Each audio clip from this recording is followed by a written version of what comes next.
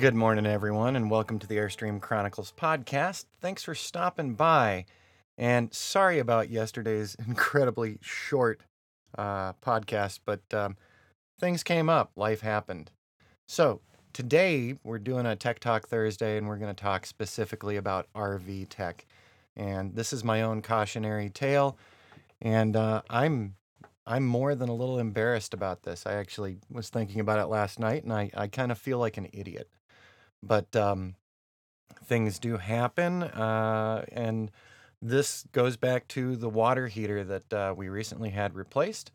And then we had to have it serviced again because there was a leak coming out of it still. There was an issue with the brand new water heater. So, number one, we did have the water heater professionally installed. It was a brand new water heater, and some issues came up with it pretty quickly. The circuit board on it that controls it actually burned out really fast within a couple of days, and so we had to replace that. And I had noticed that I had smelled kind of a plastic electrical burning, and then when the maintenance guy came over, sure enough, that brand new board on that brand new hot water heater was shot completely. So we had the repairs made, and apparently the way that the hot water heater was blowing, it was not venting all of the exhaust outside to the outside world. Some of that exhaust was getting vented inside. Now, I've been going around with my food allergies and my allergist recently. So I've been adjusting and feeling better as we've made food changes, but I still have some dizzy spells and things like that. So as I started getting dizzy spells recently when the hot water heater came on, I didn't really think too deeply about it. I thought this was the medical stuff I was already dealing with. Well, a couple of days ago, let me see, today's Thursday. So on Tuesday, after doing my Tuesday podcast, I was sitting down at the computer working, and the hot water heater kicked on. And within a half an hour, I was incredibly nauseous, super dizzy, really having some problems, feeling like I was having some breathing problems. And I wasn't quite sure what was going on. I went outside for a little while, took a walk, felt a little bit better, but there was still something not right. And it finally struck me. We've got the smoke detector in here. We've got the carbon monoxide detector, but the carbon monoxide detector is pretty old. Battery was in it and everything. But I made the decision. I said I'm gonna go pick up a new carbon monoxide detector and bring it back because I was just the coincidence of when I've been feeling bad lately always seemed to go hand in hand with when the hot water heater kicked on.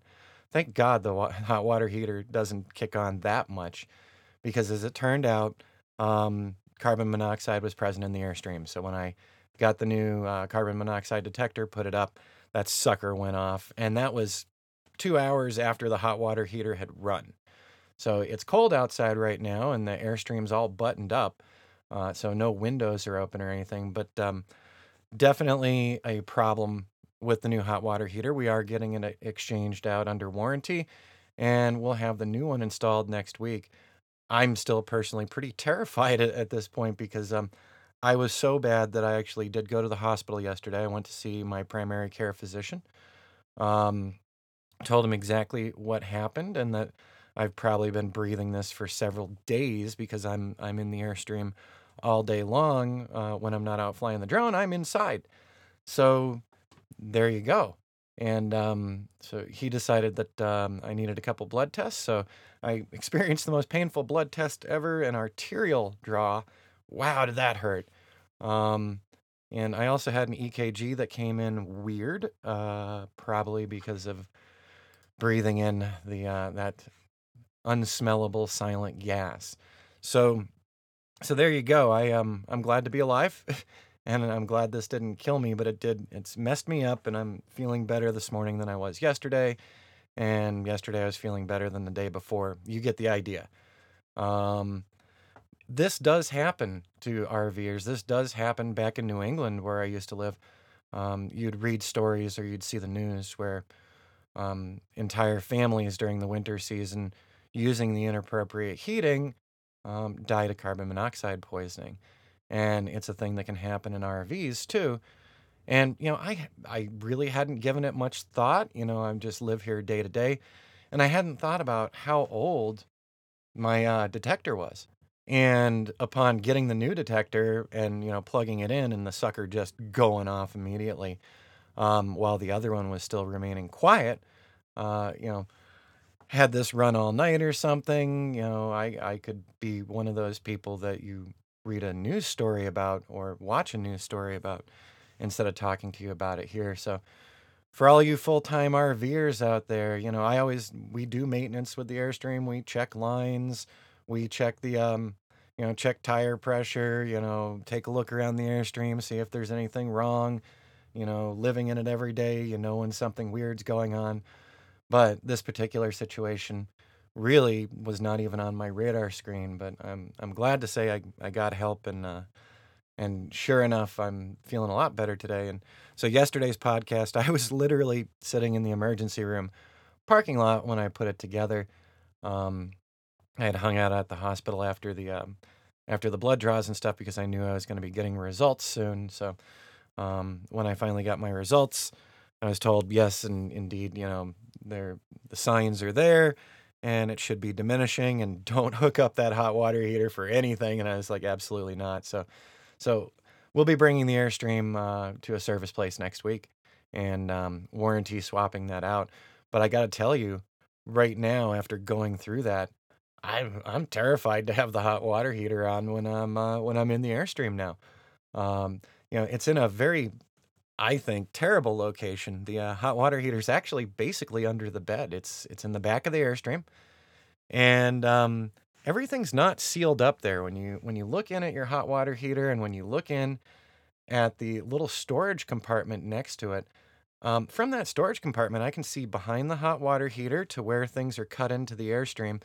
And when I look under my closet and I flash the flashlight, I can actually see the edge of the hot water heater. So, I mean, that sucker's crammed right into, the interior of the Airstream. And I think what I've realized once it struck me and I turned off the hot water heater was that it was not venting out, it was venting up. So there is no kind of blower force pushing that hot air and that burned gas out. It was going straight up. So since it's been cold out, you get the moist area. So I was looking at the side of the Airstream and it was moist up the side of my window. So that was going straight up and not blowing outward. So I could see some of that getting trapped inside the Airstream under the bed and slowly filling the Airstream up with carbon monoxide. So for all my RVing friends out there and all my listeners, make sure, so I've double checked the smoke detector now. I've got the new carbon monoxide detector, double checked the gas detector, and I also have a portable gas detector. So if there's a gas leak, and at the moment, everything's looking good, but that hot water heater is not hooked up, and that hot water heater is not going to be on until it's swapped out next Wednesday. So in the meantime, I'm not even running any of the other propane. So there's no hot water for dishes or anything, and I got to wait till Wednesday. But I've got a couple of little electric space heaters, and it's kept it warm in the Airstream overnight. And I can tell you, I feel a lot better today than I did yesterday. So I know that we've identified the issue, and it's never going to happen again here. I'm going to be extra vigilant. So take my own personal stupid cautionary tale. Check all of your sensors and make sure that you're okay and safe during these winter months as well. So it's not my regular heater, and it wasn't the fridge with the propane or anything. It specifically started happening when that new hot water heater went in. So I might have been breathing this stuff in for a couple of weeks, and it's just been building up. So, but yes, as I said before, I'm not the only person who's had this happen, and some of these stories are way more tragic than my own. And so I just want to make sure other RVers are aware, because it's something that kind of becomes background noise to you. You forget about these things because you're here day to day and everything's running right and everything's okay. But we are in incredibly small spaces, so it doesn't take long to fill up that space with some unsmellable gas. Well, all right, there's our Tech Talk Thursday. Go check your smoke detector, go check your carbon monoxide detector, and go check your gas detector if you're an RVer. And if you're a homeowner, go check your stuff too. Because everyone listening here, I don't want any tragic stories going on for any of us. All right, everyone, I've got some catch up work to do today since I spent yesterday between my GP, the ER, and the labs. So yesterday was a little trying. And I do apologize again for yesterday's short podcast, but I think you probably get why it was a short podcast. As always, if you have questions or comments, you can email me at rich@rlcdesign.net. Or if you're an Anchor FM subscriber, you can leave up to a 1 minute audio message from your Anchor FM app to this podcast. And this podcast is available on over 10 different platforms at this point, which is amazing. And I keep seeing the subscriber growth going on. So I really do appreciate all of you listening in. And you have an awesome day. We'll talk to you tomorrow.